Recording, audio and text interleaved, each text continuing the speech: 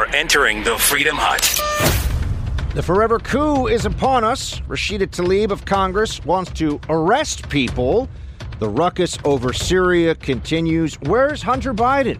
And third world blackouts in California? We'll talk about that and much more coming up on The Buck Sexton Show. This is The Buck Sexton Show, where the mission is to decode what really matters with actionable intelligence. One small step. Make no mistake. America great. You're a great American again. The Buck Sexton Show begins. Former CIA analyst. Former member of the NYPD. He's a great guy. It is Buck Sexton. Now. Welcome to The Buck Sexton Show, everybody. Happy Columbus Day to all of you and to all a good night. Just kidding. You're not listening to this at night. Some of you at least aren't. I would say that Columbus Day is not one that we should just give up to the other side. We shouldn't accept what the liberals are saying, the leftists are saying now. I believe there's a movement afoot to call it Indigenous Peoples Day. I would prefer that we just celebrate the holiday as it was initially intended, which is the discovery of America by the European world. And as we know, there's a lot of history that's very messy, that's violent and bad and oppressive. And that's true of all human beings all over the world for all of history. So that's nothing particularly new or distinct about Columbus Day. I wonder if there'll be any protests here at Columbus Circle. Who would have thought years ago that that would be a place, a lightning rod for the social justice warriors, the tearing down of history as we have known it and the replacement of it with narratives all focused on oppression. And as I've explained to you in different shows at different times, what you won't hear are the leftists who want to argue for the replacement of Columbus Day with Indigenous Peoples Day. You won't hear a discussion about, well, okay, can we discuss the oppression of Native peoples in the new, what we call the New World, by other Native peoples? That the Aztec Empire, for example, which Cortez, through all kinds of scheming and machinations, was able to overturn with a few hundred men. The Aztec Empire was built on slavery and oppression and mass murder, human sacrifice. Do we talk about any of that? No, that's all fine, I guess, because, those were the traditions of the time. You won't hear much discussion of that. All those things are true, by the way. You also won't hear much about the Comanche, for example, in what is now the Midwestern United States and the Great Plains area, and their willingness to sometimes exterminate neighboring tribes and take all their stuff and all their land. You won't hear much about that. This is where, if we're going to do the history, let's really do the history. If we're going to have a discussion about what used to happen in the world, then let's really have it and not just pick and choose things that are favorable to a leftist narrative of European colonialism and oppression. And never talk about any of the good stuff either. This is like when people complain about America. And I always want to say, well, maybe also thank us for computers, most of the major technological advancements of the last 75 years or so, and also the greatest period of human prosperity and relative peace in not just the modern world. If you were going to argue simply for material prosperity, more people lifted out of poverty in the last 50 years than in all of human history before that, because of a system that America is the leading force for. Capitalism, baby. That's right. Good things, good things. How do we go from Columbus to capitalism? That's just the magic of the Buck Sexton Show. That's what we do here. But maybe I'll go back to Columbus later on. Maybe we'll talk. It would be fun to do an entire series on Cortez and the conquistadors. I've mentioned this before. The history shows of the great battles of Cross and Crescent, like Lepanto and Malta and others. We'll return to that in the Shields High series we do here on the show, or as a part of the show. But I also want to do a whole series on the conquistadors. Amazing stuff. So much that's missed in history class too. How many Americans even know that I would mention the Plains, what are known as the Plains Native Americans, formerly, when I was in high school, referred to as Plains Indians, but that's, of course, not the term, not the preferred nomenclature anymore, that they got horses from the Spanish conquistadors, that they did not have domesticated horses in the New World. And in fact, one of the great advantages that Cortez and other Spanish conquistadors in particular had were the horses that they brought with them as part of that military conquest. Steel, gunpowder, horses. You have that, the other side doesn't. It's usually going to be a better day for you than for them. But now shall we turn to the news of the day, my friends. Oh, we have so much to do, and as is often the case, so little time to get through it. The best single thing that I read all weekend, I spent a lot of time over the weekend reading, as I tend to do, as I'm sure many of you do. But the best thing that I read all weekend was from Matt Taibbi. Now, Mr. Taibbi is a man of the left. I wouldn't say that I could speak to exactly how he would self-describe or what would be the proper designation for him on the left. Man of the left, but does engage in what you could call traditional journalism, meaning he finds out stuff and presents information that is new to people. And I always have a respect for that. And I don't mean leaks from powerful people in one political party in government, for example, and then the pretense that is the real journalism. You know, all these people who are, CNN White House correspondents, they're doing such hard work. No, they're just taking gossip that's handed to them by officials and then printing news stories based on it. They're not digging and finding. And I mean, in general. It's fun to speak in generalities because at least then you can always get out of it when someone challenges you.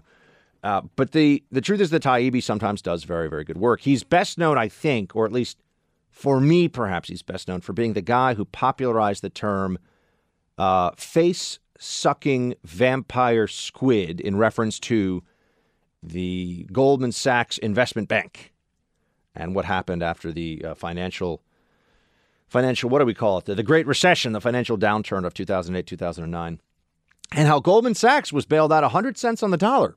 All of its counterparty risk taken up by the government. 100 cents on the dollar. No haircut for Goldman, huh? Lehman went, dunzo. Bear Stearns, but Goldman Sachs didn't lose anything. In fact, made a ton of money, had some of its best years after the collapse. It's good to be very tied in with the federal government. A very bad economic lesson, a very bad financial lesson for this country, unfortunately, but perhaps we'll return to that another day. But he wrote a piece about the Taibbi, wrote a piece in Rolling Stone called "We're in a Permanent Coup. Americans might soon wish they had just waded their way out of the Trump era." Yeah, you don't say. He goes into some of the time that he had spent, particularly in the Soviet Union as a journalist, as a reporter there, and how there were just different periods different moments when one group of military generals and advisors would say, "All right, we're just going to seize power in Moscow," and then it was famously at one point a race between Gorbachev and Yeltsin, rather. Whatever. One of those Russian guys.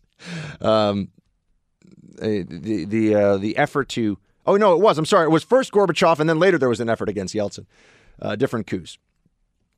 They placed Mikhail Gorbachev under arrest and attempted to seize Moscow in 1991. Boris Yeltsin's crew, quote, drove to the Russian White House in ordinary cars, beating KGB coup plotters who were trying to reach the seat of Russian government back in 1991 in armored vehicles. A key moment came when one of Yeltsin's men, Alexander Rutskoy, who 2 years later would himself lead a coup against Yeltsin, prevailed upon a major in a tank unit to defy KGB orders and turn on the criminals. "We have long been spared this madness in America," Taibbi writes. "Our head counting ceremony was Election Day. We did it every 4 years. In the Trump era, that's all over." You see, this is the necessary context. This is the necessary backstory for everything that you're seeing now about the Ukraine phone call and Russia collusion and Trump paying off Stormy Daniels and campaign, all of this. This is the forever coup. This is the effort by the establishment in politics, in media, and yes, within the federal bureaucracy itself, which is now the de facto fourth branch of our government. This is their effort to undo the 2016 election, but also, and in many ways more importantly, to prevent this from ever happening again. This was not supposed to happen. They did not think it would happen. Remember, back in 2016, the belief of the New York Times and many others going into Election Day was over 90% certainty that Hillary Clinton, would be president of the United States. That was a charming Hillary hello for you, by the way, in case you were wondering, in case you missed her. My Elizabeth Warren is getting to the point now where I might just start doing Elizabeth Warren for you on the air and see if you can tell the difference. We're getting to that level. But they thought Hillary was going to win. They were certain she was going to win. And then when she didn't, they had a mental breakdown, a mass mental breakdown. And ever since then, they've been trying to find some way, to engineer some way to end the Trump presidency, prevent a second term, and also prevent another interloper, usurper. Not an interloper because he cheated in the election, although they've tried that routine, because he's not supposed to be the president. They're not okay with this. And what's even more frightening to the deep state and the political establishment, which does include no small share of Republicans, by the way, what's even more frightening to them is that President Trump has done, despite what you're hearing right now, a good job. The economy is very strong. We have not been hit with a mass casualty international terrorist attack. We are not escalating a war. We're not taking dozens or hundreds of U.S. casualties a month. We're not starting a war. We are not bowing down, in some cases, previously, as we saw, literally bowing, as the president was fond of doing when it was President Obama, bowing to foreign leaders all over the world. We are pursuing the interests of the American people and doing so unapologetically. And the results are in. And the results do not leave enough leeway for the deep state and the left to argue that they would do, or at least to convince, I should say, they'll certainly argue, to convince people that they would do a better job. Really?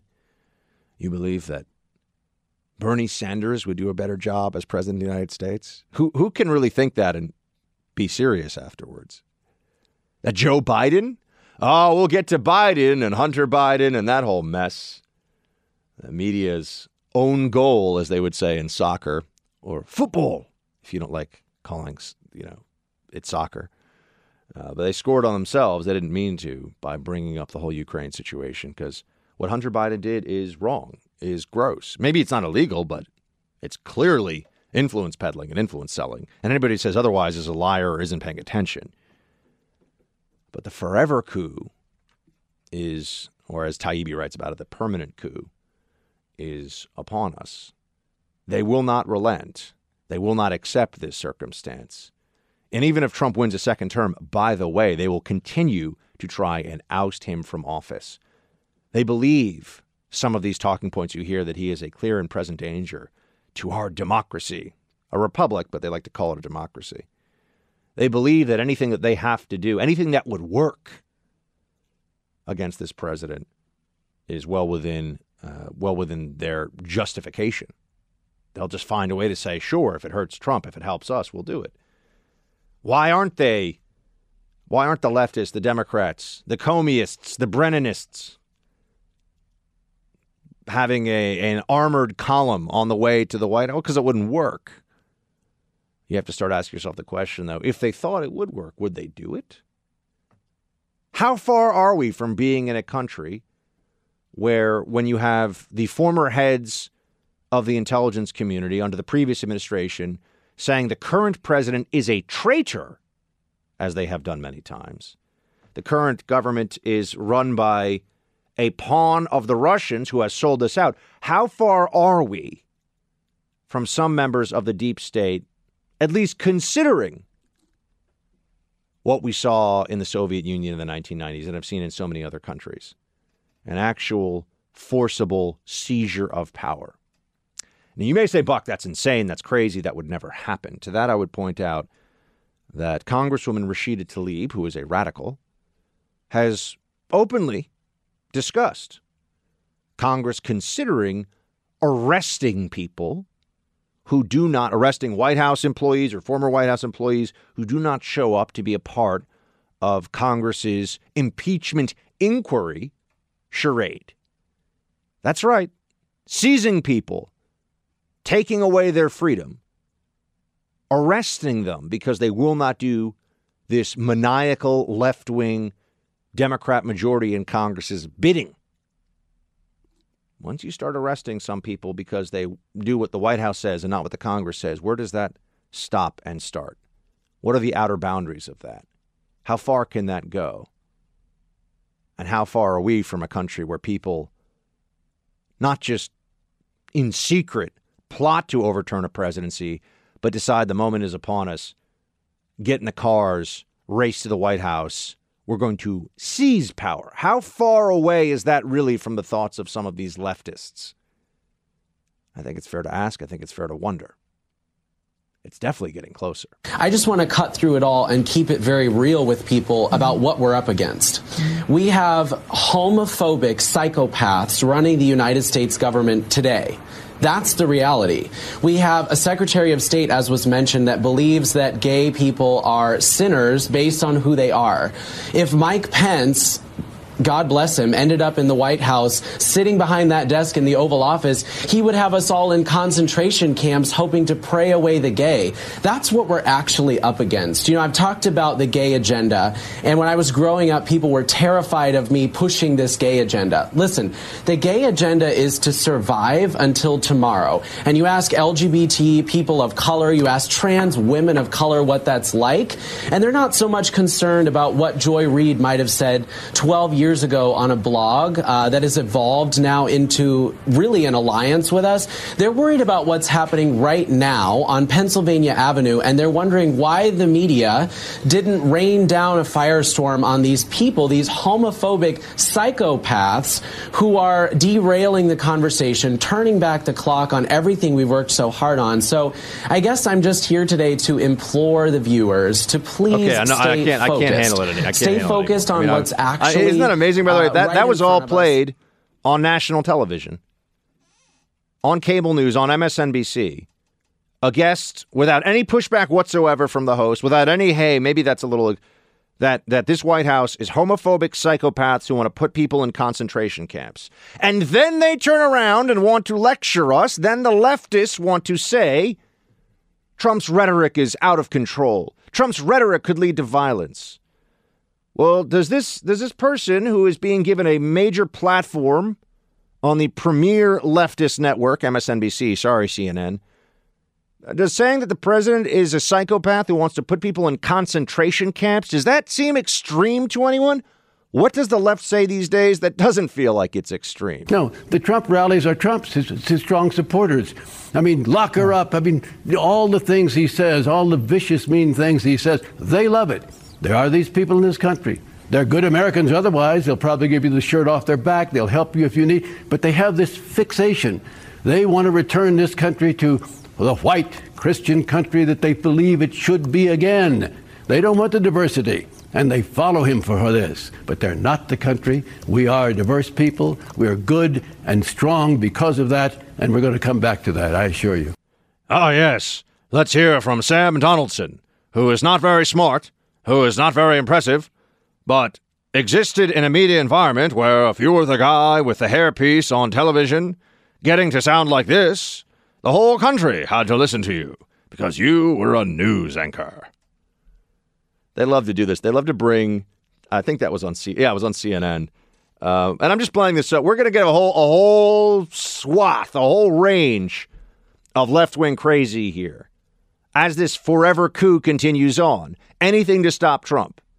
On the one hand, they'll say, well, but Trump is so mean. I know there was some video that was shown at a conference that has all this violence in it, and now they're saying Trump had nothing to do with it, but they're going to say Trump's inspiring violence. And yet the things that are said about this president on a daily basis are insane. These people are nuts. I guarantee you. I mean, I've interviewed Mike Pence. I've interviewed his daughter. I mean, I'm friends with people on his staff. Mike Pence is like the last person on earth who would put anybody in a concentration camp. All right, he's an incredibly nice, decent, considerate human being, and anyone who knows him knows that. I'm talking about putting people in concentration camps. But how crazy is that rhetoric compared to, say, what AOC and other Democrats would say about what was going on at our southern border with the detainment of people who were coming into the country illegally? concentration camps. I'll never forget when the former governor of Michigan, when I was on the Bill Maher show, I was trying to have a discussion about how Democrats are now for open borders, which is insane, but they basically are. They do not believe in any real enforcement of immigration laws.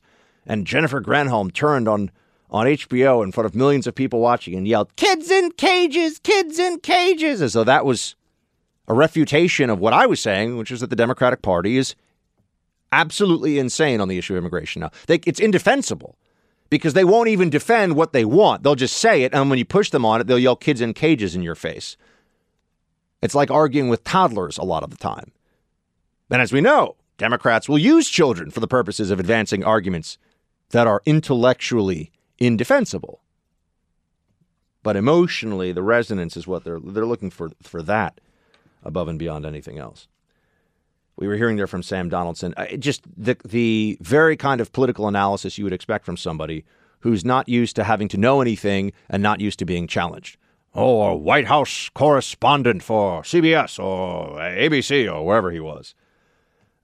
Trump supporters want to, quote, return this country to the white Christian country they believe it should be again. They don't want the diversity. This is just a repeat of, okay, so everyone who supports Trump is racist, right? That's what they always say. And then they wonder why we won't listen to them when they then want to lecture us on the best way to tackle climate change or what we're going to do with health care, because they're not willing to make real arguments without always attacking the basic decency and morality of the other side. Sam Donaldson. CNN actually will have on, I love this, they'll have on Dan Rather sometimes to talk about journalism. A man who exists from an era in which if he were not the luckiest man imaginable, this guy was being beamed into the homes of millions of Americans who really there were only three choices when this guy was making his career. So all you needed were the execs at CBS to be like, well, this guy looks and sounds the part. He's a newsman. These guys are not impressive people. But CNN still clinging to this fiction that journalism used to be this great and noble endeavor and it's been corrupted. No, now we just know who these people were. And thanks to social media in particular, we have an understanding of just how partisan they are, what kind of activists they really are. Sam Donaldson. Oh, this is what I think about Republicans, Trump supporters. Thanks, buddy. But, we want a little more crazy. Remember, these are the people that are telling you there's not an effort at a coup. They're not going to do anything to get rid of Trump before the election can even happen.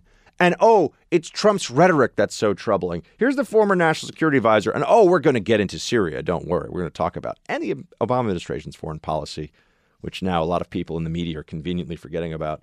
But here's former national security advisor to Obama, Susan Rice, just on how terrible Trump is.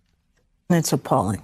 And it's so much worse than I imagined. Every day, a lie, a disparagement, and a trashing of the institutions and the norms that we all believe have held us together.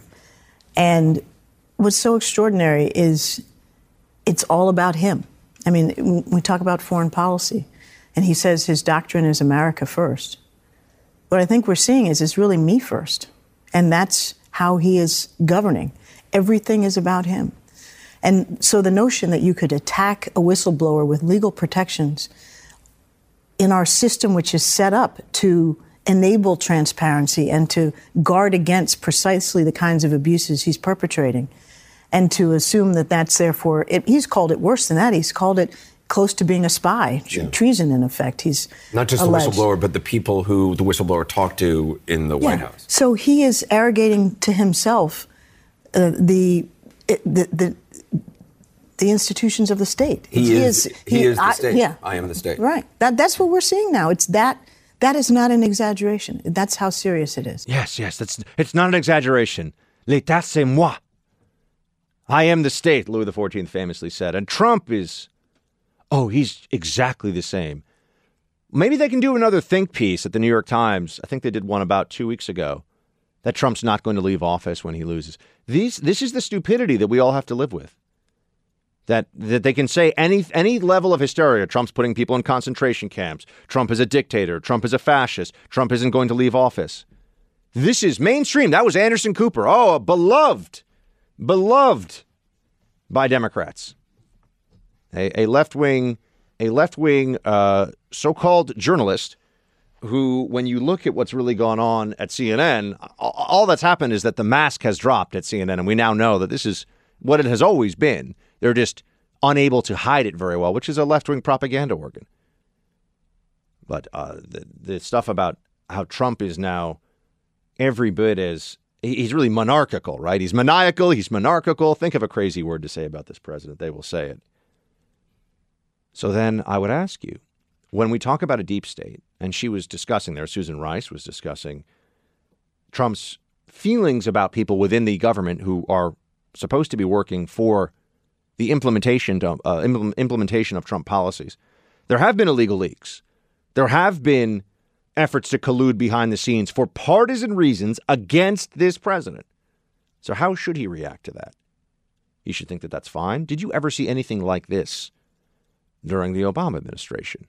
Were there any government officials who were, keep in mind, people like McCabe breaking the law, people like Comey breaking regulations, all to settle a score with the president? Of course not. There are just some things that they, the left, do that we don't do. The left likes cancel culture. Conservatives, the right, we don't. Culturally speaking, we're not into it. The left likes boycotts. Conservatives don't. And as somebody who used to be a federal government employee working at the Central Intelligence Agency, I can tell you that conservatives also just suck it up and deal with it when there's somebody who is at the head of government that we don't like, because we have this thing called an election. And the election will determine whether or not this person stays in power. It is really such a slight. It is so unfair, unfounded, when you hear these Democrats and these libs claim that Trump may not leave office. Trump supporters we would not be okay with that. That's such a horror. It's like saying that we'd be okay with Trump putting people in concentration camps. They say these things about Trump that are so awful that are going to happen. And I end up looking, and this happens frequently in my discussions with increasingly shrill and hysterical liberals. They think that the people that vote for Trump would allow the things that they're worried that would happen. It's never the stuff that has happened, really. It's always the story that they tell themselves about what would happen unless we have the destruction of the Trump presidency. It can't even be allowed to go to the next election because I think they realize that if there is another election and Trump loses, let's just say, in a sense, that will legitimize. He will have had 4 years in office. He will have been the president. And if there's a peaceful transfer of power, all of that whining and crying about how he's a dictator, he's going to leave office, it'll be shown to be exactly what we already know it is, which is the hysteria of people who are emotionally and psychologically damaged because after 8 years of an Obama administration that catered to every cultural and psychological whim of the progressive left in this country. After that, now you have a president who doesn't just go politically in the opposite direction, but speaks about these issues differently and calls out those who are used to being able to get their way and say whatever they want and just hear clapping, just one standing ovation after another. No, there is another side to these discussions that happen in public. There is another voice out there that should be heard. If what Susan Rice and Sam Donaldson and whoever that was on MSNBC said were true about the president, why does half the country still support him? Because we're all so evil. We don't care about our fellow human beings. We don't care about it. What is more likely? That the terrible things that the left keep claiming are going to happen never happen because they're hysterical and they've lost it, or that half the country just doesn't care about America or their fellow Americans anymore. I think we all know the answer, but unfortunately, liberals, they're never going to stop. Do you think that the Democrats will impeach you? Well, I think it's a hoax, and I think if they do, they're going to suffer at the ballot box because the only thing impeachable is the fraud. I'm not saying legitimate. I'm not saying legitimate. I'm on the saying American people. Do you because think he made up vote? my conversation. He made a conversation that didn't exist. He never thought in a million years that I was going to release the real conversation, and when it did, the whistleblower turned out to be totally inaccurate, meaning you can make your own determination. They say a lot of things about the whistleblower. They protect him. I think we have to find out who the whistleblower is that would give all this false information. And also, Adam Schiff. Something has to be done. How can somebody stand up before Congress and make a speech about my conversation, which is word for word reading my conversation, and it's a fraud? He made it up himself. Well, there's no accountability for any fraud against this president. Anything that is done by anyone on the left to hurt Trump is excused, is in fact encouraged. It goes beyond just being excused. People view this as a noble calling. Sliming, smearing, attacking this president with falsehoods, whatever you have to do, it's all part of the hashtag resistance. It's like my friend over at the Wall Street Journal, Kim Strassel, Resistance at All Costs. That's her book. It's totally true.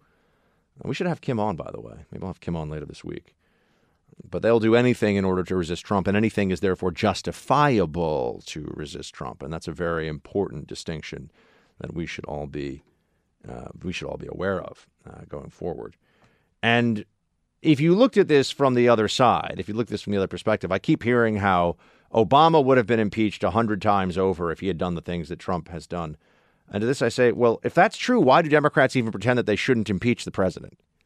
You know, every day it's a different story. It's a different narrative. Well, we're not sure if we should impeach Trump. We absolutely should impeach Trump, impeach him for this, impeach him for that. What about proposing a legislation that would do something that would make the lives of the American people better? I mean, Democrats spend all their time with Trump hatred and so very little time on anything constructive. I think it's because when you look at some of the policies, what are the big ideas that they are putting forward? The Green New Deal? Wow. Single payer, Medicare for all? These are things that are fantasies, even if a Democrat won the election. That's the big secret here. That's really the part of this that they don't want to get into. Even if they were in power, they would not do the things that they say they want to do. So then why pretend? Well, because they set the goalpost even further, and then they'll get closer to it, right? Oh, we want the Green New Deal, but we'll accept cap and trade. Or, we want the single payer, but we'll accept a massive expansion of Obamacare that creates a specific public option. That's what they're trying to do. That's what the plan is here. Oh, by the way, Lee Zeldin is just saying, hey, how about some rights for Republicans from the Democrats in Congress who are always talking about how Trump is destroying institutions, Trump is eliminating all the guardrails of our democracy. These guys all think that someone's going to be inscribing their words in marble near a statue in D.C. Play 18, if you would, my good man. Let's hear from Representative Zeldin on this. How about the Democrats provide the Republicans and the president the same exact rights that they would demand if everything was reversed? You're talking about an impeachment of the president of the United States, and everything is going to happen behind closed doors, offering no protection whatsoever, no transparency, no accountability, no due process. Substantively, you should know every single word that we just heard. But instead, you heard none of it. The American public heard none of it because Chairman Schiff instead chooses to put his own spin to it. And that's outrageous. And the American public are fed up with what they are watching. It is disgusting, isn't it? Oh, let's have an impeachment of the president, but all of the testimony right now happens in secret. Let's have secret testimony. But then we'll trust Adam Schiff, who is a liar, to be the one who translates like he did before, remember? Oh, I'm going to pretend that I'm reading a transcript of the president's speech. That's just something I made up. The words are not the words, my friends. The evidence is not the evidence. This is a Kafkaesque nightmare one that they're dragging not just the president of the United States into, but the entirety of the American people, which is the plan. That's what they're doing. That's why we are, in fact, in the permanent coup, or as I'm calling it, to the forever coup. We are in the midst of it. You might as well understand that. Beat him like a drum if I get the nomination. And here's the deal.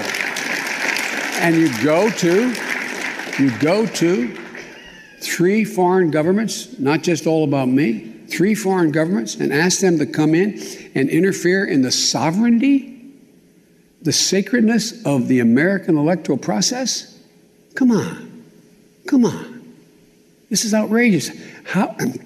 If in fact the House doesn't move and let the facts fall where they may, then what is the next unethical president if we elect another one? What's that say they can do? What's that say? What's going to happen? They have to know there's consequences. I may be the last guy to publicly call for impeachment, but I'm the only reason there is impeachment going on. Because this president I've written extensively about how this president, our democracy is literally at stake. It's not a joke. This is the most corrupt administration in modern American history. Maybe ever, but in modern American history. Democracy at stake. Most corrupt administration in modern American history. I wonder how Blue Collar Joe would define that one. I love this line, democracy at stake. And yet they're the ones who don't want to have an election. They're the ones that want to avert the choice of the American people from happening in 2020. They want to take us in a different direction than that. Why not just make all the effort right now, all the energy, just focus it on beating the president in the next election? And I know that as I've said, they'll complain and say, oh, but he won't leave office and he's a fascist. I mean, that's just stupid. People who say that are morons. But there are a lot of people out there saying it, very famous, very prominent ones. That's not going to happen. And it's not going to happen because, one, it's just a fantasy that liberals tell themselves to make them feel better about the crazy stuff they say. But also, Trump supporters wouldn't allow that. Look, if he loses the election, he's out. We have the system we have. We are the ones who respect the system. The leftists are the ones who don't. Our democracy is at stake. This comes after, about the first year after the election. All you saw were these think pieces, which is glorifying them. These left-wing hacks all coming up with ways to explain how the popular vote should really matter more. We should eliminate the Electoral College. We should put more Supreme Court justices on the Supreme Court. They're willing to completely change the system and to reimagine it and then remake it in the image of their own power. And yet they turn around and lecture us about how Trump is a threat to democracy. Really? When is it too much? When is it too silly, too absurd for anybody to have to take this seriously anymore? Well, unfortunately, I guess we have no choice because this is what the other major political party in this country has embraced. The fact that Joe Biden admits that he's the reason impeachment's going on is interesting. What about all that stuff in the Mueller report? The 10 possible instances of corruption. Was that not enough for impeachment? I'm confused. I was told at the time that was more than enough for impeachment. Of course. The American people didn't really buy it, though. Oh, so they had to come up with another soft coup, another effort to undo the results of the 2016 election. And so now they've settled on this. Somebody working with Adam Schiff behind the scenes. It checks off so many of the boxes. Foreign interference in the election, quid pro quo corruption. Oh, Trump is the worst. And yet they still have no evidence of this quid pro quo. They have no evidence that any action whatsoever was taken in response to a phone call between the President of the United States and a counterpart in which he's allowed to say what he wants to say about corruption in that country. That it affects Hunter Biden is just an unfortunate situation for Democrats. Sorry. The same Democrat Party who are apparently still fine with Hillary Clinton's DNC paying a foreigner to run around and ask foreigners for information, for dirt on the now president of the United States, then candidate Donald Trump. So I just would wonder, I'd like to just dig in for a moment into at what point do we get to talk about the foreign interference in the election that they paid for? and used our own intelligence community to launder the dossier, to create this phony pretext for an investigation of Trump campaign figures. When do we get to feel outraged about FISA warrants against Carter Page? When do we get to feel like Papadopoulos being the start, the excuse for the start of a full-field FBI investigation is absurd and also a massive abuse of power? Oh, I think soon, I hope, if the U.S. Attorney for the state of Connecticut, Durham, is able to release his report and we see what really happened there. I think Democrats are also trying to counterbalance what they must know is going to look terrible for anybody who's being honest about the situation when that report about FISA abuse and all the things that were done to this president by people in the government, in the Democratic Party, and the media, the lies, the scheming, the plotting, the misleading of the American people, the massive amount of time spent on just nonsense. The special counsel was a joke. Should never have happened. If the FBI and the DOJ want to look into Russian interference, God bless, go for it. Oh, how many Russians have been brought to justice as a result? I think they are pressing charges against Maria Butina. Oh, I hope we all sleep better at night now knowing Maria Butina is not going to single-handedly throw the next election. These people are loons. Loons. But I also recall that we were told that Joe Biden did nothing wrong. Oh, the media. Oh, CNN just so sanctimonious about this. Joe Biden did nothing wrong in Ukraine. How could they know? Were they out there? Do they speak Ukrainian? Were they meeting with Ukrainian officials behind the scenes? No. They just go with the talking points that they're told. They have no idea what Joe Biden did or didn't do in Ukraine. In fact, really, nobody in this country does fully because Ukraine's incredibly corrupt and the investigation, at least allegedly, was tainted or shut down early. Maybe it was, maybe it wasn't. We should find out. I thought we wanted more facts. I thought this was all about getting to the bottom of it, finding out more information. Yes, but then we have Joe Biden, for example, being or telling us all that nothing bad happened in Ukraine. But Hunter Biden just stepped down from the board of the Chinese company. Remember, he got over $1 billion from China after flying to China on Air Force Two with his dad. Who's going to give Hunter Biden $1 billion? Guy couldn't last 6 months as a public affairs officer in the Navy without hitting positive on a drug test, I believe, for cocaine. You're going to give this guy $1 billion based on what? Oh, based on the fact that his dad's vice president. That's right. That's why you're going to give $1 billion to a company that he's very involved in. And that's not even Ukraine, where he was getting $50,000 a month to be on a board seat of a company that he had no expertise in whatsoever. I have to ask the question, what will this Chinese company do without Hunter Biden's considerable expertise in nothing? I just wonder if they'll be able to make it through the next quarter. I guess they'll be okay. So on the one hand, we're told nothing bad happened, but also now Hunter Biden is stepping down from this Chinese company, and Joe Biden's telling us that this would not happen again. Play 17. No one in my family will have an office in the White House, will sit in meetings as if they're a cabinet member, will in fact have any business relationship with anyone that relates to a foreign corporation or a foreign country. Period. Period. End of story. And what I'm not going to let you all do is take the focus off the problem. No one has asserted my son did a single thing wrong. No one has asserted that I have done anything wrong except a lying president. That's the only thing. That's the focus. Well, actually, a lot of people have asserted it, so that's not true. A lot of people think that there was more than just a little bit of smoke around Hunter Biden's payoffs in Ukraine. It's not just the president. In fact, people broke the story before the president even knew about it. But I will say this, because we keep it real here.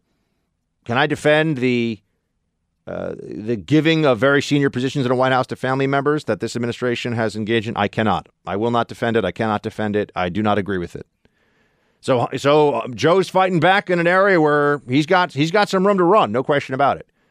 We are not some third world kleptocracy. We should not have family members that are not elected officials that are just being given very senior roles in government. It's not a good look. It's not right. I do not agree with it. Come what may. But that's not what we're really talking about, is it, with Hunter Biden and Joe Biden? Oh, no, what we're talking about there is that there was payoff going on here from companies tied to foreign governments that were very much interested in currying favor of the then Vice President of the United States. So Hunter Biden steps down, and we're told now from this Chinese company, oh, there's no problem here. Well, of course there's a problem. That's why he's stepping down. I didn't do anything wrong, but I promise I'll never do it again is a really interesting place for the vice president and his son to be in right now. And that is where they are. So I guess this has been more complicated for the Democrats, this latest effort to derail the Trump presidency. Oh, wait, there's one more here. What Joe Biden wants you to know, even though his son is stepping down, there's no conflict at all. Play clip 14, if you would. Mark, the producer.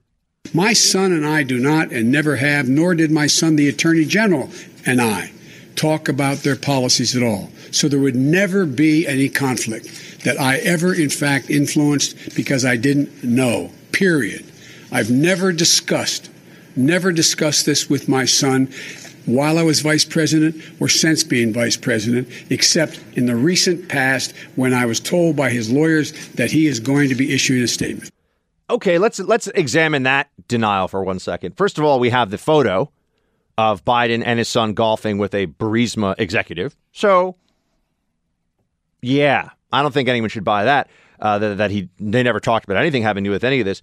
But then beyond that, I would just want to know, we really think that Joe Biden, Hunter Biden, never talked about Ukraine while his son's on the board of this company getting $50,000 a month? That just didn't come up. Your dad's the vice president. You decide to take this board seat. You're not going to talk to your dad about, and maybe not even talk about this in a nefarious fashion. Hey, Dad, you think that they're actually going to, what have you heard from the prosecutor? Are they going to be tearing down this company? Are we going to see some executives getting fired or getting arrested? I mean, I'd be curious about that if I were on the board of Burisma, Ukrainian natural gas company. But is it feasible? Is it plausible that Hunter Biden and Joe Biden never talked about this? Of course not. So if it's not plausible, then what does that mean about Hunter Biden or Joe Biden's denial here? Well, it means he's lying. Would it surprise anybody if Joe Biden was lying? No. Joe Biden is a third-tier hack Democrat who just happened to get lucky because the Obama administration needed somebody who wasn't a challenge to Obama's supremacy, right? Couldn't have Hillary be the vice president. And, well, what about the next step then? Oh, I guess they had to find somebody like Joe Biden. And and it's only because of his connection to Obama that he's even really a national level figure in the first place. This guy is deeply unimpressive. He's accomplished nothing. Strikes me as quite strange that we even have to have this discussion that Joe Biden should be the front runner for the Democrats. The truth is the Democrats should be embarrassed that he is their front runner, but I guess they're just not. They choose not to be until they have another front runner, which is going to be any day now. I think she has been a model diplomat and deserved better than the shabby treatment she received from this president and from the Secretary of State. So I think we're all deeply in her debt for representing the country so well around the world and for so long. I also want to express my appreciation for not just what a great champion she was of the rule of law in Ukraine, but also the respect she has for the rule of law here at home. Well, she may be a wonderful woman. I don't know her, but she may be very much a wonderful woman. If you remember the phone call I had with the president, the new president, he didn't speak favorably, but I just don't know her. She may be a wonderful woman. So that's this Marie Yovanovitch, who's was ambassador or involved in foreign relations with Ukraine. I think she was a former ambassador there, but she's now one of the people who's testified behind closed doors about the whole Ukraine phone call. I would just note that we've seen this play out too many times to forget about what really happens here, which is that the media and the Democrats build up any government official who is useful for the purposes of Trump bashing becomes the single most incredible, most ethical, most amazing person to have ever worked in the government. And then invariably some time passes and we find out, oh no, that person was either not nearly that impressive, not nearly that important, even in the issue at hand, or to take it even a little bit further, the person was an anti-Trump partisan. The person was a hack, had an axe to grind with the President of the United States. And therefore, all of the testimony that was given and all of the things that we were told have to be looked at in a very different light. So I would just note that this is what we will be told again. This is the situation we'll be put in once more. Anyone who is speaking negatively about the president on this issue of Ukraine, you will be told is the most amazing, most incredible public servant to have ever done anything. And the people who speak at some level in a defense of Trump, we'll be told are hacks who can't be trusted. They're MAGA hat wearing partisans, and they'll be. Oh, and by the way, this also has the effect of signaling to folks who are going to be testifying about one thing or another in front of Adam Schiff and his committee that you want to be someone that the New York Times is writing about as a hero of the Republic, or do you want to be somebody who is part of Trump's web of fascism and corruption and destruction and all this other stuff? So there you have it. By the way, I do want to see, I just see this now that there was a Saturday Night Live sketch, or this is a total digression, but a Saturday Night Live sketch over the weekend about the origins of the Oscar the Grouch movie. It was one of the better, I would recommend you check it out. It was one of the better things I've seen on SNL in quite a while. But there also was a reference on, I think it was on SNL, to The Irishman, which is a Martin Scorsese movie, which is another gangster. Does this guy only make gangster movies? Why is this like Goodfellas but with Irish guys? Is that what this is? The Irishman? I gotta say, I know people, this is gonna get me. I'm gonna get booed for this, but I think Scorsese's overrated. I'm just gonna say it. I thought Gangs of New York was a crappy movie.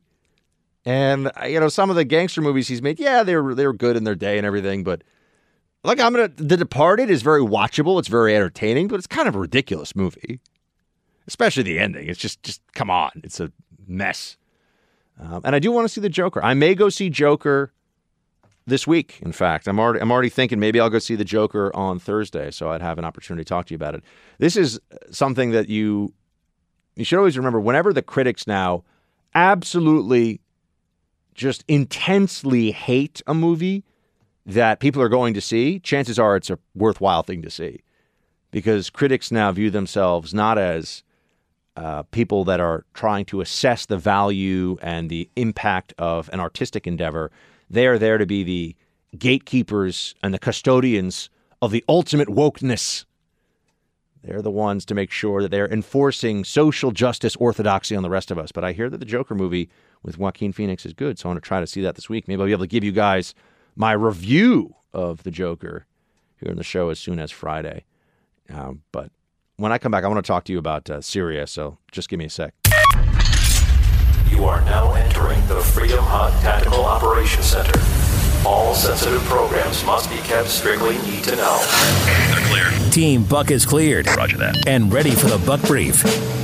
I don't think our soldiers should be there for the next 50 years guarding a border between Turkey and Syria when we can't guard our own borders at home. I don't think so. A lot of people very upset right now about what's going on in Syria with the Turkish incursion. There have been casualties. I think last I saw about a dozen or so Syrian Kurds, members of the YPG, this militia, which really comes from the PKK, which is in fact a designated terrorist group and a separatist group that wants a Kurdish homeland in what is now northern Syria and southern Turkey. People are using this, though, first and foremost as an opportunity to bash the president. I'm seeing a lot of people who know very little about reality in the Middle East, about military occupation, about counterinsurgency, about counterterrorism, who all of a sudden have all the answers in Syria. So I want to take not just a contrarian point of view, although I think that's important. I want to take a realist perspective on what is going on here, because there are conflicting emotions. I do have and I'm honest with you about this, I have a fondness for the Kurdish people. I think Turkey's not an ally. I think Turkey's not really a friend. I think Turkey should be kicked out of NATO. So I've got a lot of thoughts on this stuff. I think the Turks have not been that helpful in Afghanistan, have not been that helpful in Iraq, have not been that, or unhelpful in Syria. Just kick the doors wide open, let all the jihadists filter into Syria to fight against the Assad regime. Turkey, in many ways, southern Turkey and the border with Syria became something akin to the border between Afghanistan and Pakistan during the fight against the Mujahideen. And in this case, we're talking about al-Qaeda guys filtering into Syria to fight against the Assad regime. So there were some very, very short-sighted decisions made, I think, by Erdogan and the Turkish leadership. Erdogan is an Islamist. He's an authoritarian. He's not a friend of the United States. He's just not. And I think there's not nearly enough attention being paid to the fact that we cannot control everything. And if the Turks are going to lash out and act in this way, most of the ire should be directed at the Turks and the Turkish government. Instead, everything that Turkey does, people are saying, well, Trump gave the green light for this. Trump didn't tell the Turks. In fact, he's done the opposite. He said, do not do this. And today you have, or the last 48 hours, I should say, you have discussions going on about what actions the United States will take to punish the Turks for exactly what they have done here. Please, if you would, Producer Mark, would you play Treasury Secretary Mnuchin saying, look, we're ready to rock and put some sanctions here on the Turks. Play 23. The national security team met yesterday in the Situation Room. We'll be meeting again this morning. I think you know this is an evolving situation. We're monitoring the situation carefully. As I said, the sanctions are ready to go. We'll be updating the president this morning, and when he makes the decision, we'll activate it. Sanctions ready to go. So when people say that it's the green light from the president, that's not fair. That's not what's happened here. I mean, yes, the president did move about 50 troops. We still have about 1,000 or so, at least that we're told about, in Syria. And as a result, the Turks now have started to seize territory. But a fascinating thing is also happening, my friends. So keep in mind that the Turks are the ones that are making the situation the mess that it is right now. And they have agency. They're making their own decisions, and they deserve some blame in this process.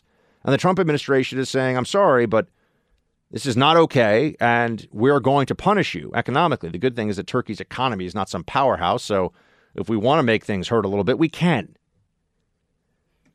But now you have the reports about the release of ISIS militants, terrorists who are in Kurdish custody.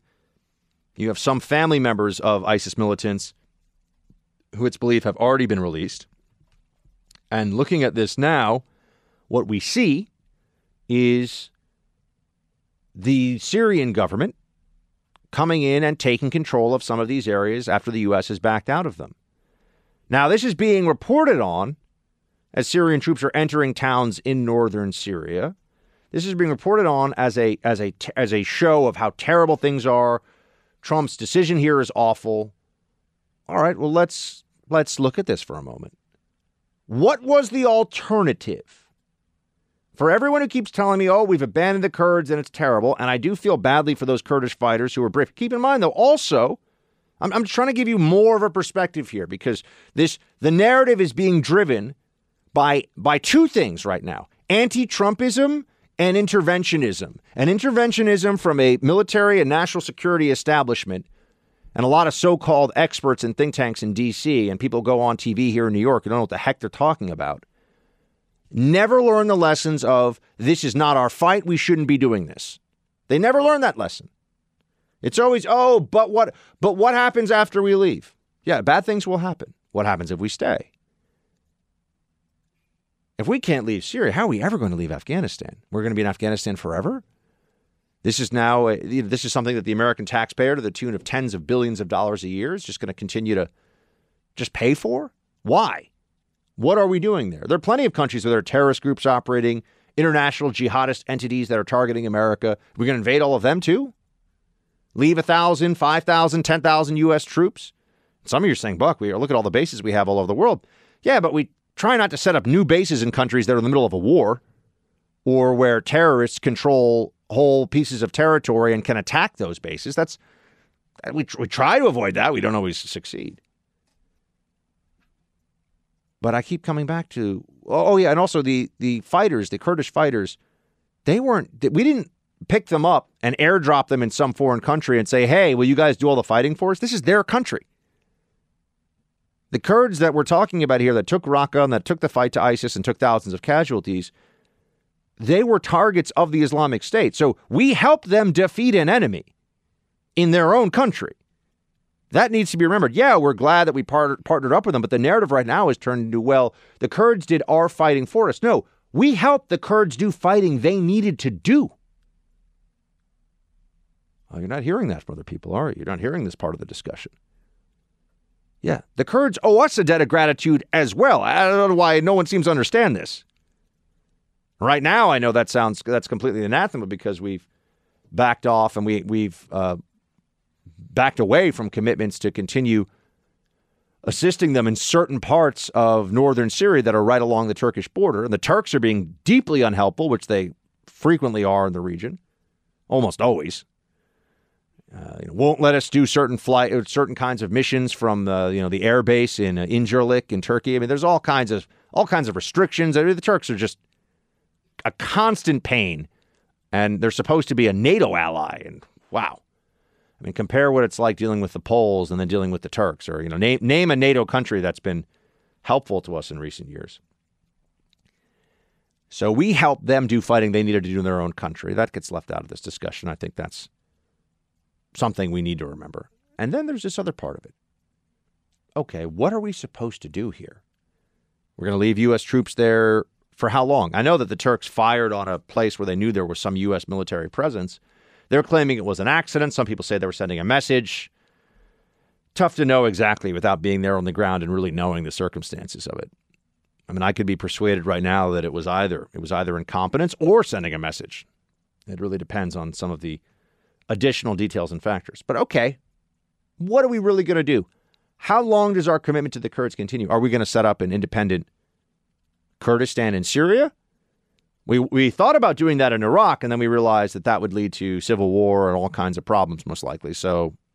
And that would also mean that we were showing up and helping to dismember a nation state in a way that we felt would be beneficial to us. Yeah, sure, beneficial to the region, but there was no There's Kurdistan in theory or Kurdistan in practice in northern Iraq, but it's really a federal region that is still very much a part of the Iraqi government wants to send troops up. They'll send troops up. I mean, it's not an independent country. Are we going to carve that out of northern Syria? Okay, who's going to administer that? Is it going to come out of Syrian government territory? Will the Syrian government accept that? Are we going to try to take a piece of Turkey? Well, of course not. The Turks would lose their minds. In fact, the Turks are already losing their minds about the fact that we've been working with the YPG militia as it is. But then we get to a point that is always lost in this discussion. Assad won the Syrian civil war. The Syrian civil war was being fought for years, with over 500,000 dead, by the way, all occurring under the Obama administration. This gets lost in the discussion today, too. The Syrian civil war was won by the Assad regime because Assad stayed in power. Sure, he lost control over some parts of his country to this day, but does anyone really think that over the long term he will not reestablish control in those areas? Why are we thinking that it's such a terrible thing? We keep hearing, the Russian-backed Assad regime. Yes, that's right, the Russian-backed Assad regime. Who else is going to be in charge in this country? There's no talk about really a political settlement anymore where Assad's not in charge. Is someone going to try to fight a war against Assad on behalf of who exactly? We're worried about the resurgence of ISIS. So was the plan to keep U.S. military in Syria to fight alongside the Kurds, to stave off any military action for the Turks, to stave off military action from Assad, to take back the territory in a country that's still technically Syria? There is no other country to deal with and just try to push back on any Iranian interventionism in Syria and possible attacks against our troops and our interests there indefinitely. That's really the plan, is for us to stay there and back the Kurds up for the next 20 years, 30 years. Well, if it's not to set up a country inside of Syria, and what, is there going to be a UN mandate for that? Will the Arab League go along with that? I mean, what was the plan? No one ever talks about this. What was the plan supposed to be? They say they mock this notion of a forever war, even though we've been in Afghanistan for almost 20 years now, going on 20 years. Still in Iraq, going on, 17 years. So someone explained to me what the plan was supposed to be in Syria. And for all these people that are pointing to the casualties that the Kurds are taking, and I feel badly about it. I think the Kurds have done excellent fighting for their interests and our interests, and they're brave, and they're trying to carve out really a piece of civilization in a very uncivilized part of Syria, trying to have some rule, some rule of law, some order, and I respect all of that. But I also recall all of the U.S. troops that have been fighting in Iraq and Syria for how many years? How many of them are currently still missing limbs, rehabilitating injuries, dealing with PTSD? How many families, Gold Star families, are there who lost a loved one fighting in Iraq or Afghanistan for what exactly at this point? Stability? Continuation of the status quo?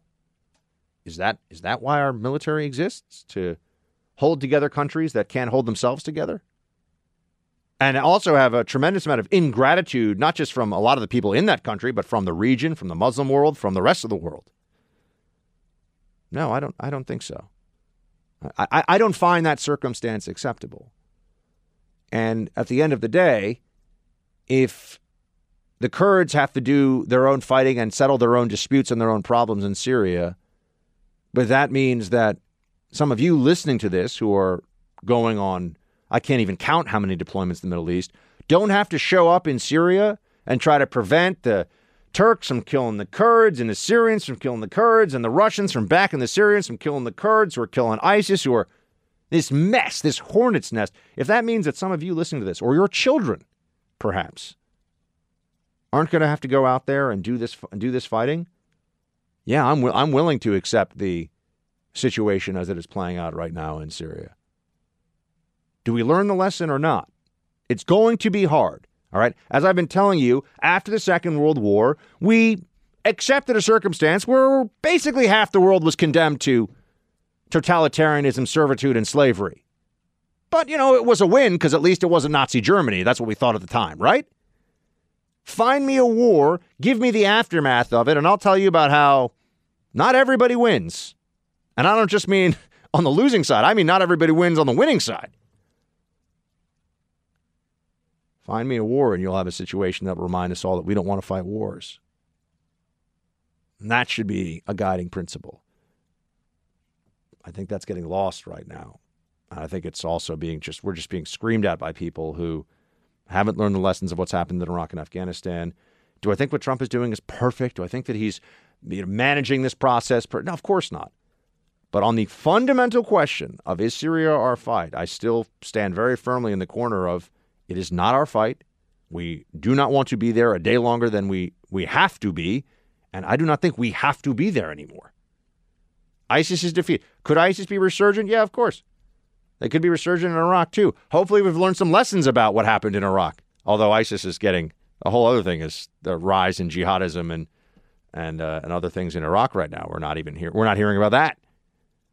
It's never going away, folks. We're never going to win this thing, so we never have to fight it again. We should accept that and understand that instead of just allowing all this propaganda about how Trump is terrible to overtake us. How concerned should we be about abandoning an ally like the Kurds that maybe 20 years down the road this comes to bite us? I think Secretary of State Pompeo, the intelligence services, the foreign countries that are working with us have it about right that ISIS is not defeated.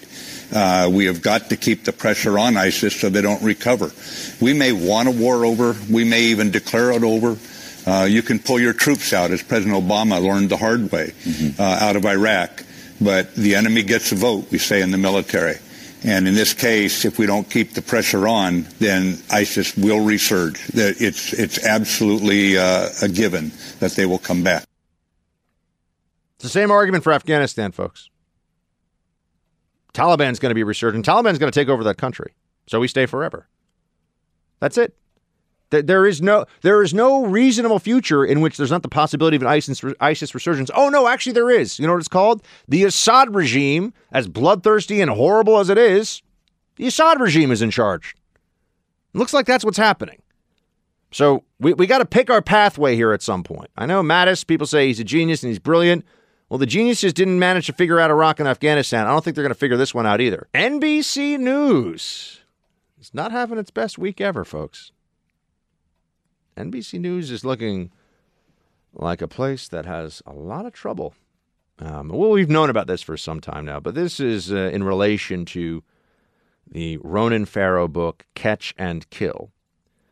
And I've said it before, Ronan Farrow had the single worst TV I've ever seen on the worst TV show I've ever seen on cable news. The literally the worst one. It was like watching this guy every day. It was like, hey, I have a TV show, and I'm just sort of going to read off some prompters. And it's 2:00, so who's really watching this anyway? And I look like they just pulled me out of a high school class, and now they put me on TV. So here I am, but I worked at the State Department for like 6 months, so I know some things. It was astonishingly bad. I mean, and by the way, no one really denies that. I mean, it was horrible. It was almost as bad as Hillary Clinton's on-air performance at NBC, Chelsea Clinton, pardon me. Hello! Her performance at NBC, where she was making the $600,000 or $700,000 for being the worst on-air correspondent in the history of on-air correspondence. Media. What a business. I really should open like I don't know. I was going to say falafel stand, but maybe a hot dog stand, something like that. Just, capitalism, business. But I'd open up like a suite of them, a whole bunch of them, and, Papa Buck would find a way to make some money.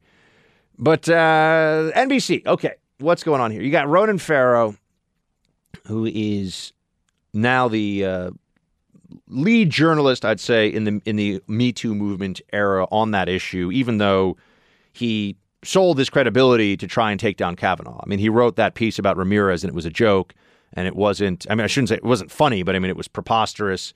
And it was an obvious effort to leverage the brand that he had built as the Me Too guy, the exposer of Harvey Weinstein as the predator that he is. He leveraged that, which was good work. We don't live in a fantasy world here. It was Harvey Weinstein needed to get got, as they say. He needed to be exposed. People should have known about that. And of course, people covered it up for years and years, and power corrupts, and he was a powerful guy, and he was corrupting the people around him. One of the parts of that story that I still find, we're going to find out more about, I should say, is that there had to be a whole bunch of enablers along the way who were just never held accountable. They just were never told what was, or they've never been brought up and made to answer for what happened there. So the latest here is that this book, Catch and Kill, is coming out, and I haven't been able to read it yet. I'm going to say I'm going to have to read it. I'm going to have to read it. I think, which means I'm going to be adding to the take-home pay for Ronan Farrow on this book. I'm going to have to read it. I'd be very curious to see how deep into the details of NBC brass he goes with all of this.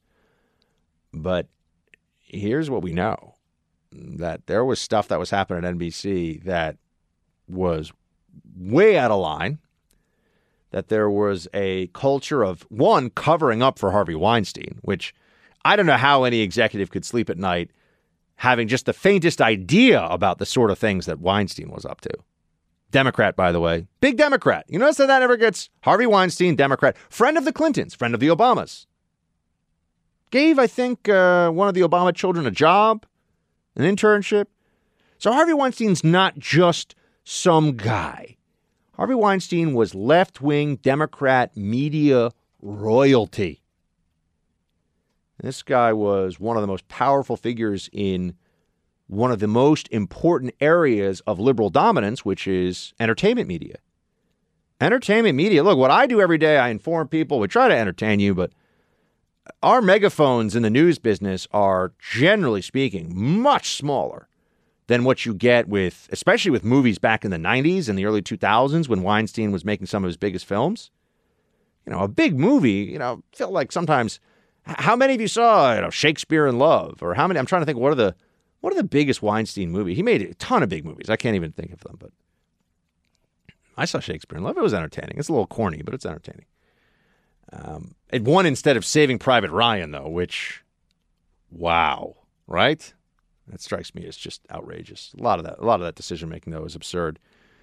It is true. I remember when Colin Jost, my old high school classmate, as it were, made some comment about how it used to be the case that the best movies, the movies that everyone wanted to see, also have won Oscars. In the last 10 years, the movies that are getting nominated and winning Oscars, I've never even heard of these things, and they're overwhelmingly trash and boring and just all about politics. They're glorified fictional editorials on the big screen, on the silver screen.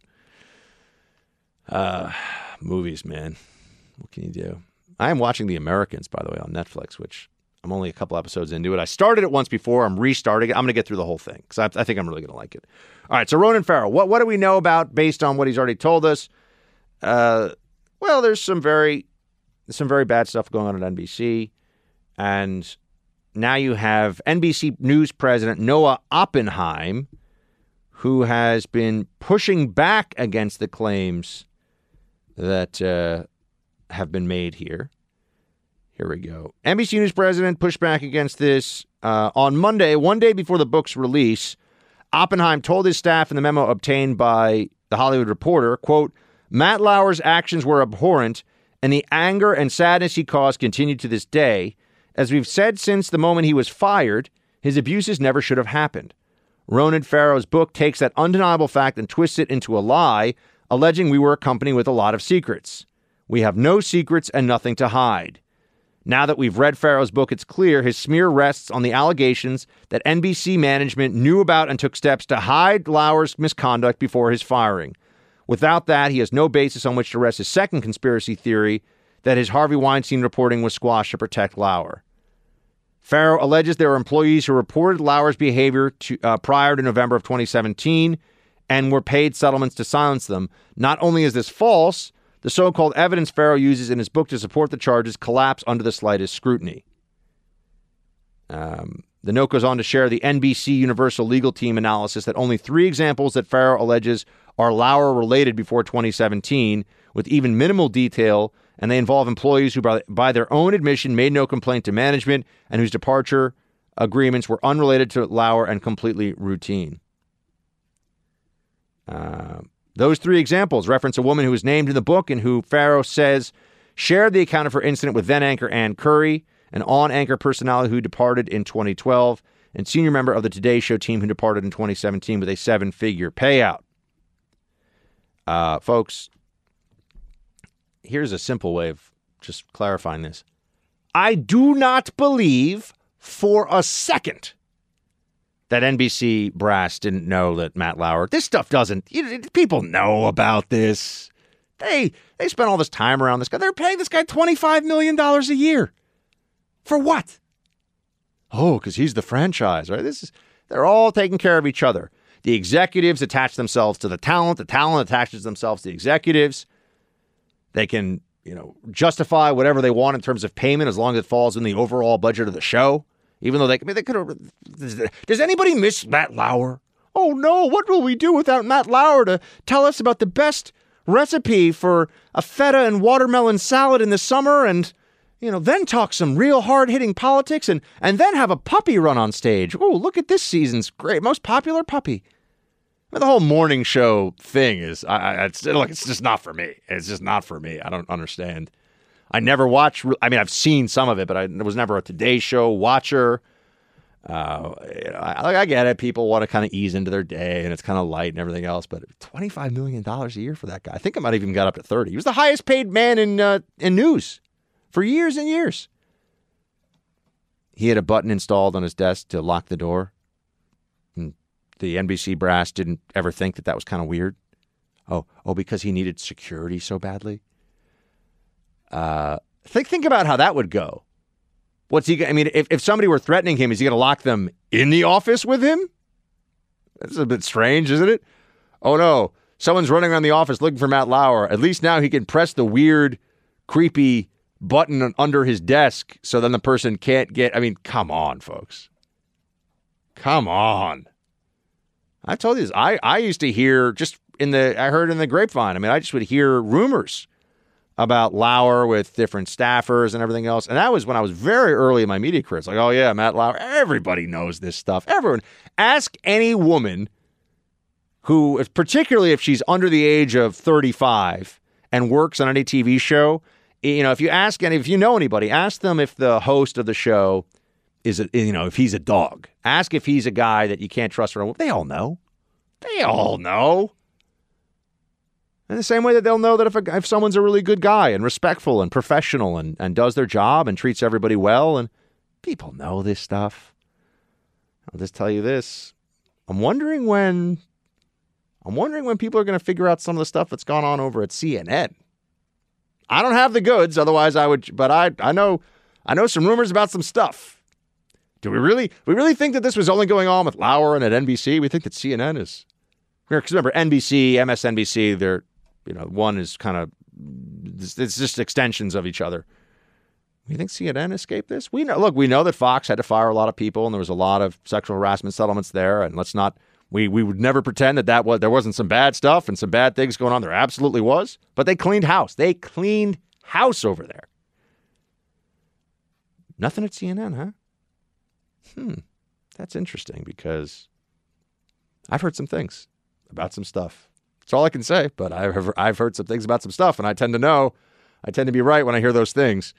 But is there anyone looking at it over there? No. Instead, what CNN has done is they've just tried to silence any dissenting voices inside or outside. They have people whose only job really is to just go on offense against anyone who's a danger to CNN's brand, a threat to the CNN umbrella. But look, I hope that Ronan Farrow is able to land some real punches here with this book, because this is going on. The covering up for power. Look, they're powerful Democrats. Lauer's a Democrat. These are all Democrats. Why was it being covered up in this way? Not just internally at NBC, but elsewhere too. And why is it that Harvey Weinstein was able to get away with what he did as long as he did? In a fashion that's so aggressive and egregious that, once again, it's not possible. It is not credible. We want to talk about credible and not credible. It's not credible that NBC executives didn't know what Matt Lauer was doing. It's not credible that a lot of people didn't know about Weinstein. In fact, we know that people did know. They just chose not to do anything about it. So I guess I got to add this to the stack. Catch and kill. I got to read about this one. I don't know when I'll get to it. I'll get to it hopefully relatively soon. But one other thing I wanted to point out that this just reminds me, because I mentioned Kavanaugh before. Where are the referrals currently about those who lied about Justice Kavanaugh to try to tear him down during his confirmation process? That's illegal, folks. That's illegal. We're talking about Me Too. What about the fake Me Too, which is what Kavanaugh exposed? The politicized Me Too. Wall Street Journal has a piece today. As Justice Brett Kavanaugh neared a year on the Supreme Court, the anniversary was used to relitigate the unverified allegations against him. No news, though, regarding the 4 false accusers whom the Senate referred for potential criminal inquiry. This week, 9 Republicans asked the Justice Department for an update. These criminal referrals were not made lightly, says the letter signed by GOP Senators Chuck Grassley, Lindsey Graham, Mike Lee, Ted Cruz, John Cornyn, Mike Crapo, Tom Tillis, John Kennedy, and Marsha Blackburn. One lurid tale was that in 1985, young Mr. Kavanaugh assaulted a woman on a boat in Newport, Rhode Island. The accuser soon recanted. Yeah, but that's a problem. You're not allowed to lie to try to destroy someone and then say, "Oops, sorry, my bad." 2 of the referrals relate to Michael Avenatti, the lawyer now facing an April trial for alleged theft from Stormy Daniels. He and one of his clients told the Judiciary Committee they had evidence that Mr. Kavanaugh participated in gang raping women in the 1980s. A third Avenatti client purportedly signed a sworn statement saying Kavanaugh spiked party punch bowls with Quaaludes. According to NBC, he subsequently denied that and claimed Mr. Avenatti, quote, twisted my words. Folks, these are lies told to Congress. These are crimes. What about rule of law? What about our democracy? These were crimes. These people committed crimes to try to help their side, the Democrats, to destroy Kavanaugh. Does the rule of law matter or does it not? Is this a serious country when it comes to breaking the law, or is it a partisan country? Well, for some reason, no updates, no further information, nothing to speak of here. I find that a problem, folks. There needs to be consequences for people who sign sworn statements to destroy other human beings in violation of law. Brett Kavanaugh or anyone else for that matter. I'd like to know why there's been no movement on this. I'm curious, you could say. It's no secret that we are meeting here today at a very perilous juncture, a crossroads, one of extinction or opportunity. I am sad to report that there is no middle road on the climate crisis. We will either address the problem meaningfully and in accordance with scientific consensus, or we will not. The statement is not a matter of radicalism, it is a matter of fact. And many of the decisions we make, particularly as executives and policymakers, will either contribute to destruction or preservation. And that contribution is measured in the form of emissions, injustice, and inequality. That we must choose whether this moment will lead us to regression or evolution. All of this means that rising to the challenge of the climate crisis demands not only that we act meaningfully, but also that we change society. The two are inextricable. And meeting the climate crisis will require the largest economic mobilization we may have ever tried to pursue as a human species. And that is what a Green New Deal is all about. It's all crazy, that's for sure. Come on, folks. Extinction? Extinction of the human race. This is a sitting member of Congress. Where are the people? Where's SNL on this one? Why isn't anyone making fun of it? This is insane. This is lunacy. And yet, she says it and thinks she sounds smart when she does it. The extinction versus opportunity will be measured with emissions, by emissions, justice, and equality. Okay, if this really is the scientific crisis they say it is, or the crisis rooted in scientific certainty that they say it is, what do emissions, justice, and equality have to do with it? What's that got to do with any of this stuff? Emissions, clearly, I get that part, but justice and equality, Why is climate change about equality? That's right, because this is all meant to be an excuse for a massive statist authoritarian takeover based in the scientific consensus to allow a government to form that would not just be supranational, one world government, of course, that's the ultimate aim here, but also that could control any aspect of your life. And if you disagree, you are trying to destroy the planet. It's hard to think of a theory that is more bonkers and more terrifying at the same time than what they are now advancing openly in public here in the Democratic Party. AOC, what she's saying here, this is nuts, folks. Mandatory blackouts in California. We were just talking a second ago about Ocasio-Cortez with, we're all going to go extinct. Oh my gosh. OMG. What are we going to do? We're going to go extinct. It's so scary. And that they can control all the things and get rid of the electoral college because it's the worst college ever. There's no beer. There are no kegs. There's no frat parties. Yeah, listen to that person about what we should do with trillions of dollars of wealth and the direction of the global and U.S. economy with it. She knows what she's talking about, folks. Wow. Going off the rails of a crazy train via the Green New Deal. That is what is happening. But California has turned into a laboratory of left-wing insanity. It is a one-party state, and it is really the model of what the Democrats would like to achieve in the whole country. And they think they can do it in part through the legalization of illegals to change the electorate forever. People say, but illegals can't vote. Well, if they're legalized, guess what? You know what happens after they're all legalized? The people are going to say, well, they should also have a way to become citizens. And even if they don't become citizens, then also their children, as we know, through birthright citizenship are immediately citizens. And look, if my parents were illegals and then one political party is like, no, they didn't break the law. They're totally allowed in this country. They're the heart and soul of the American dream. People love their parents. I'd want to vote for the party that said that too, and not the party that said, yeah, maybe breaking laws and skipping the immigration line and all that is something that we shouldn't advocate for. Human nature being what it is, I understand that. But one party state in California has not worked out that well for the Californians. And the most recent example of this is the PG&E, which I think was the name of, I think that's the utility company from Aaron Brockovich too, right? I think it's the same, the one that Aaron Brockovich goes after. Very interesting. If you ever are curious, read about the cancer clusters that Aaron Brockovich, hero of the trial lawyers and Democrats across the country, and of course from the movie with Julia Roberts. All anyone knows is the movie. You'll find that the cancer clusters that she established are no more prevalent than the national norm. Meaning that, yeah, people get cancer. They get cancer all over the country. It's a terrible thing. But why is it? Anyway, the science behind all that stuff is something that would be interesting to look into. National Review did some good work on this. But, people want to believe in heroes, and I get it. So no one really wants to dig too far into that. But PG&E is the utility company in California. And here's where things stand. It's poorly run, which is not surprising.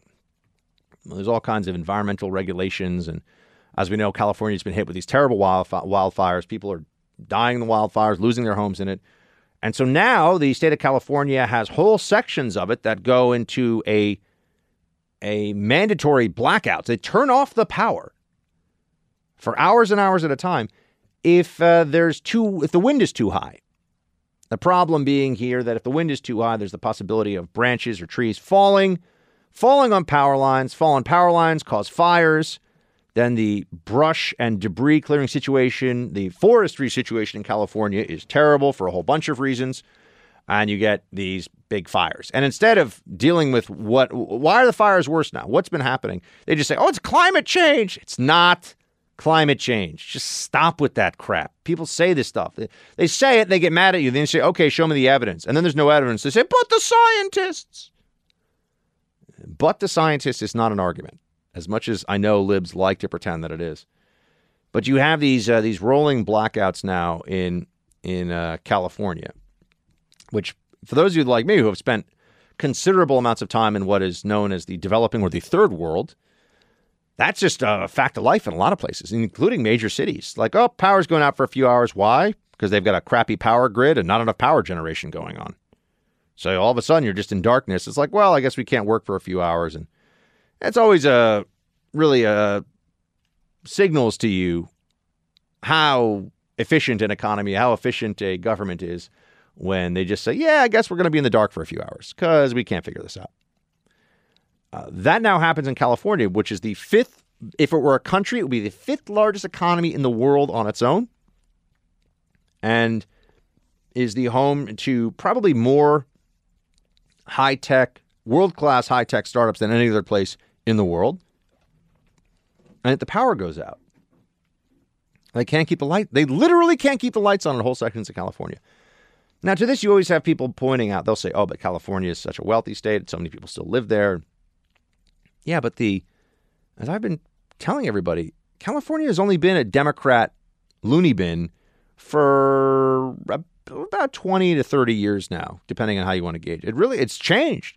California was a reliably Republican state until the 80s, at least the national elections. It has changed recently and dramatically. And, one of the things that you see when you look at how central planning and state control of an economy and overregulation, it doesn't fail all at once. It doesn't fail overnight. It takes time. So those who point to California and say, but look at it, it's such a populous state, it's such a wealthy state. Yes, but people moved there and were living there and choosing to go there before all the crazy stuff was happening. Now, in fact, California on net is losing population in places like Nevada and Texas. The tax burden is very, very high, as we know. And once you're in a state, it becomes very hard for a lot of companies to relocate out of the state. And so there's a degree of they can milk the cow, so to speak, for a long time. They had a very fat, very happy cow in California. I'm really belaboring this analogy. But it takes a while before you run out of milk. it takes a while before you see how destructive the government policies are, because you have accumulations of wealth and population and some degree of statewide just cohesion among people about how they live their lives, what they want to do. California is incredibly rich in natural resources, incredibly rich in, well, just rich as a state. And yet there's a real feeling that it's destroying itself. And they never learn the lessons. They always have some external person or organization or something, Trump, obviously, but other things that they'll point to as why is the homelessness population exploding there? Why can't they keep the lights on? Why are they having droughts? This is all bad management. These are all decisions made by the government at the state of California and the state and local level, and they just pretend that there's no lesson to be learned. There's no problem. They're wrong. What they are doing is slowly destroying, which is one of the most beautiful and really most incredible states in the country. And just as socialists do in so many places, as statists do in so many places, they keep telling you that everything's fine as they're destroying it and blaming everybody else. And by the time we figure out how messed up it really is, it's too late to change it. That's what I think we're heading to with that state. You're going to see real disasters happening there. Disasters of government failure. And the latest round of power outages, blackouts, intentional blackouts, is just another example of state can't get its act together. Doesn't know what it's doing. Like soft butter on warm toast. Time to spread some freedom coast to coast.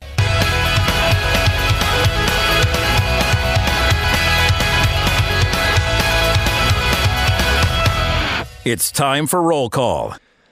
Team Buck at iHeartMedia.com for all of your roll call needs, my friends. That is where you send us the stuff. That is where you let us know what's up. You can also send us a message on Facebook at facebook.com/BuckSection. Tomorrow we launch the Pluto TV stream of the show. It's very exciting. You can watch me as I'm talking about all the things. So if you're a visual learner, perhaps that will be your favorite way to consume the show. But do check it out. It'll be fun. As we go along, we'll also start to have some guests, hopefully in person. We'll have some fun in here, come out the coast, have a few laughs. It'll be great. So Pluto TV. And also the podcast. Please do share the podcast so that we continue to boost those numbers. And I just want to crowd out as many libs on the top 100 list as possible from iTunes. So, and from iHeart Radio. So I want to crowd out lib podcasts. I need your help to do that. We're already doing well, but we want to do a lot better. And that means you got to share this by just tell. It's free. Just tell somebody, hey, just check out the Buck Sexton Show. This guy's kind of smart. Knows some things. He's a smart guy. He's wicked smart. That's for you, Boston. I miss you. All right. William writes, hey, Buck, even though AG Barr signed off on the indictment of the two Giuliani Ukraine associates, this does not negate the fact that the failure to give the president's attorney a heads up may be construed as a hostile act of entrapment by the administrative state at DOJ. William. Okay, William, I don't really know what that is, but I'm not really sure what your hostile act of entrapment by the administrative state. Yeah, I'd have to look at that, my friend, but interesting nonetheless. Bob writes, hey, Buck, give Jim Gaffigan a listen. He's got a hilarious special on Netflix, and one of his recurring characters is a long way toward Elizabeth Warren. Gaffigan isn't trying to imitate Warren, but you'll know it when you hear it. The voice, I mean. I thought if you heard it, you'd identify some things you could employ. Your impression, as you've mentioned, is a work in progress. Shields high, Bob. All right, Bob, I'll check it out. Well, I'm going to have me a beer. Elizabeth Warren Beergate. The most awkward, lame. Did you see that? Do you know what I'm talking about? I did not, no. Oh, yeah. She's like, oh, yeah. Hi, everybody. I'm going to have me a beer. And everyone's like, why don't you just have the beer? Why do you have to tell us you're going to have a beer? You know? That sounds ridiculous. Also, your impression's getting better. Thank you. I appreciate it's better than the Hillary screech. Yeah, it is. Well, the Hillary screech is just... They're different people. Yeah, the different people. That's also... It's just more of an instinctual... That's how I feel whenever I hear... That's what I hear when Hillary speaks, even though technically she does not sound like Iago from Aladdin. Remember? Yes. Ah! Jafar! That's fantastic. I never put the two and two together there. Right? Wow, that's really good. Yeah, see? Aladdin! All right, here we go. Dorothy writes, how can we help the president and let him know we support him? Well, Dorothy, step 1, vote for him. Step 2, tell other people to vote for him. Step 3, tell people to listen to the Buck Sexton Show. Boom! Your step-by-step guide to the awesome. So there is that. Let's see here. I don't have a name on this one, but it seems... Oh, Mark in Louisiana. Yeah, Mark in Louisiana. I'm saying it almost right, Louisiana. Buck, your Justin Trudeau impression reminds me of Peter Sellers' portrayal of Chief Inspector Clouseau from the Pink Panther movies. If you've not seen any of the Pink Panther films, then I urge you strongly to see one. There's nothing funnier than seeing an Englishman playing a French detective. Shields high, muzzles level, go Navy, beat Army. Inspector Clouseau from the Pink Panther movie. I remember when everybody from France kind of sound like this in all the movie, and then he was like, does he have a beret that he carries around with him just in case? No? Something like this, something like that. Producer Mark. Maybe you bring me to the wedding, I do the toast in the French accent just so I can say, bon chance and bon anniversaire, Producer Mark.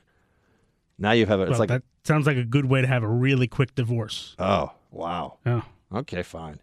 Then Trudeau will not show up at your wedding. It's funny because people listen to the actual Trudeau. He's much more like, hello, everybody. I'm a liberal Canadian. And yeah, he sounds like more like Mr. Rogers. Yeah, he's much more like, oh, hello. I have this very soft, inoffensive voice, eh? And he talks like this all the time. But I prefer if he is, if we took Trudeau and made him sound more like Pierre the lumberjack, who cuts down the trees and wears the black and red check shirt like the lumberjacks do. You sound like Pierre Escargot from All That. I don't know if you ever watched that show. No. There's a guy named Pierre Escargot? No, it was a character. All That is like kids SNL. Oh. Well, I mean, Kenan Thompson back in the day, in my era. First of all, I think I'm going to have to change my name to Pierre Escargot. That'd be great. Escargot's delicious. You'll make millennials happy. That's right. It's a little bit of cultural, but I can culturally appropriate whatever I want from France. I will take their baguettes. I will take their brie. I will take their women. All of the above. Well, if you're being Justin Trudeau, you have to say poutine and smoked meats and that's stuff right. like that. Yeah. More of that French Canadian. I should probably go up to Montreal just so I could work on my French Canadian accent a little bit. J to the C, JC. I can't. This isn't coming up. All right. Well, whatever. That's all right. Let's go to our next one here. James, a great name. Whoa, this is really long. Hey, Buck. I come not to praise Buck nor bury him. I extend an honorable hand of aid so he can go to weddings and anywhere he pleases and eat with gusto. I'm not sure we can get there for Producer Mark's wedding, but definitely for future events. Mazel tov, Producer Mark. Love the show. All right.